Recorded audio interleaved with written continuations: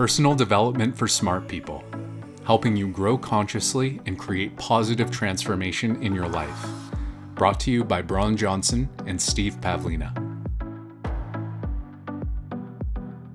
Are you a failure germaphobe? February 13th, 2005.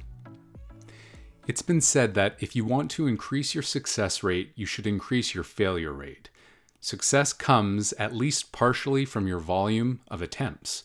If you want to sell more, make more sales calls. If you want more dates, ask more people out. Pretty simple principle, one that's been around a long time. We all know you can try to increase your rate of success as well, but for this blog entry, let's just stick with the concept of increasing the number of attempts. Most people will take this advice to mean that you should take something where you have a reasonable probability of success and then do it more often. But I'll take this idea a step further. Go out and attempt something at which you know you'll fail. Fail on purpose. Keep listening and I'll explain how this will benefit you. I won't suggest you do this when you have lots of investors who are counting on your success or when the consequences of failure are big. But there are many things you can do which you know you'll fail at, but which you don't have any serious long-term negative consequences. Try to learn to play a musical instrument when you have no talent at it. Attempt a small project that's beyond your technical abilities. Ask for a job, promotion, or raise when you know the other person will say no. Ask for a date when you're sure to get shot down cold. Cook a meal that's beyond your cooking skills. Sign up to run in a 10K race when you can't even run 1K, and show up and run half a block. There are several significant benefits to attempting something even when failure is certain. 1. You'll gain experience failing, how to take it, and how to recover from it, which is at least as important as learning to handle success.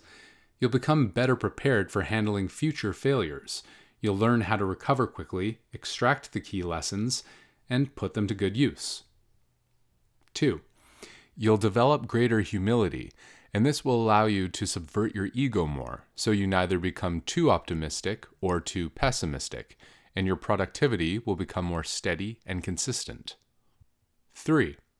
You'll run straight into your limits and become comfortable working butt up against them, instead of lagging behind your untapped potential with a comfortable padding.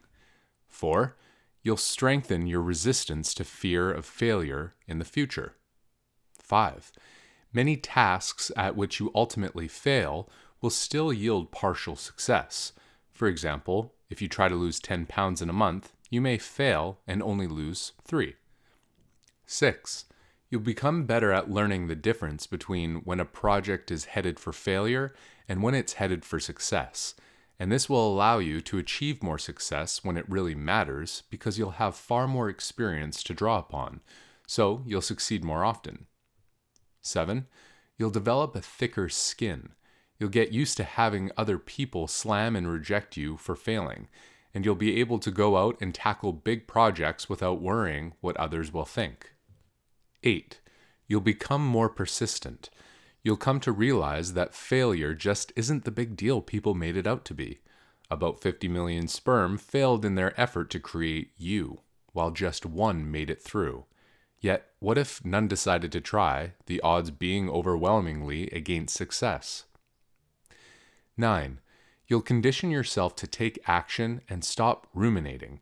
You'll tear yourself away from the state of analysis paralysis, and you'll start making things happen instead of just pondering and planning them. 10. Every once in a while, you'll learn that you were wrong, and you'll succeed at something even when failure seemed certain. You'll drop limiting beliefs and gain a more accurate grasp of what's realistically possible for you.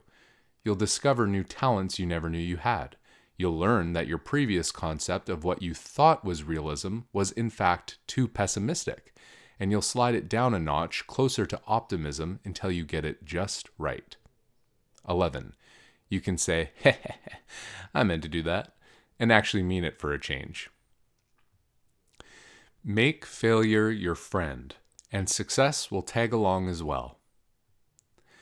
This advice may seem paradoxical and ironic when compared to my previous posts, But what I'm suggesting here is to use intentional failure as a training/conditioning exercise.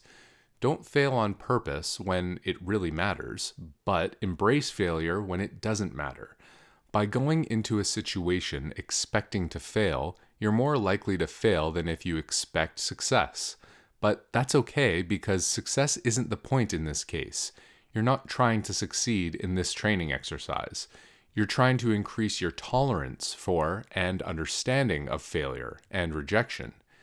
Fear of failure and fear of rejection hold many people back from setting and achieving big goals, so it's critical to develop a strong immunity to both. Taking in small, controlled doses of failure and rejection is one way to inoculate yourself against them. They won't kill you, but they will make you stronger. Without this inoculation, you're doomed to live as a failure hypochondriac. Even a medium-sized failure can take you down into procrastination, depression, and laziness. So you start avoiding those failure germs. Unfortunately, the places where success hangs out are all infested with nasty failure germs. So by avoiding failure, you won't encounter much success either. Another problem with failure germophobia is that you'll have to avoid successful people. Successful people are constantly sneezing out failure germs, so if you get too close, they'll spray you. You'll need to hang out mostly with other failure germophobes then, so you'll learn a lot more about avoiding failure than you will about achieving success. In the long run, you won't be a failure, but nor will you be a success. You'll basically just be unnecessary. Mild failure inoculations are easier to take than confronting the most fearsome failure germs right away. By going into a situation expecting to fail, you take your ego offline. You aren't emotionally invested in the situation. Imagine asking someone out on a date when you're 100% certain of hearing a no, and you just do it to get the no out of the way. It's a lot less stressful than doing it when you desperately want a yes, but don't think you can get one. By building experience failing, you'll develop the backbone to still be able to do it even when you want the yes. You'll be able to take your ego offline as needed, make the attempt, and then reboot and recoup quickly.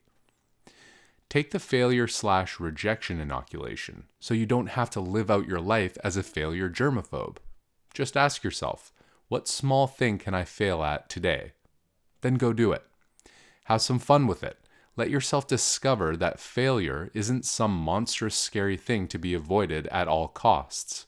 My failure task for today is to convince my 4-year-old daughter Emily to stop drawing the alphabet on her clothes. Then maybe I'll teach my 1-year-old son Kyle to eat without getting food in his hair. Hey everyone, I hope you enjoyed this audio. As always, my mission is to help you grow consciously and create positive transformation in every area of your life. If you received value here and want access to some exciting exclusive offers, click the link in this audio's description to see what I've created for you. Remember, I add new episodes every Monday, Wednesday, and Friday at 11 a.m. PST, so make sure you subscribe. I'm so happy you're here with me. This is Braun Johnson. Until next time, live consciously.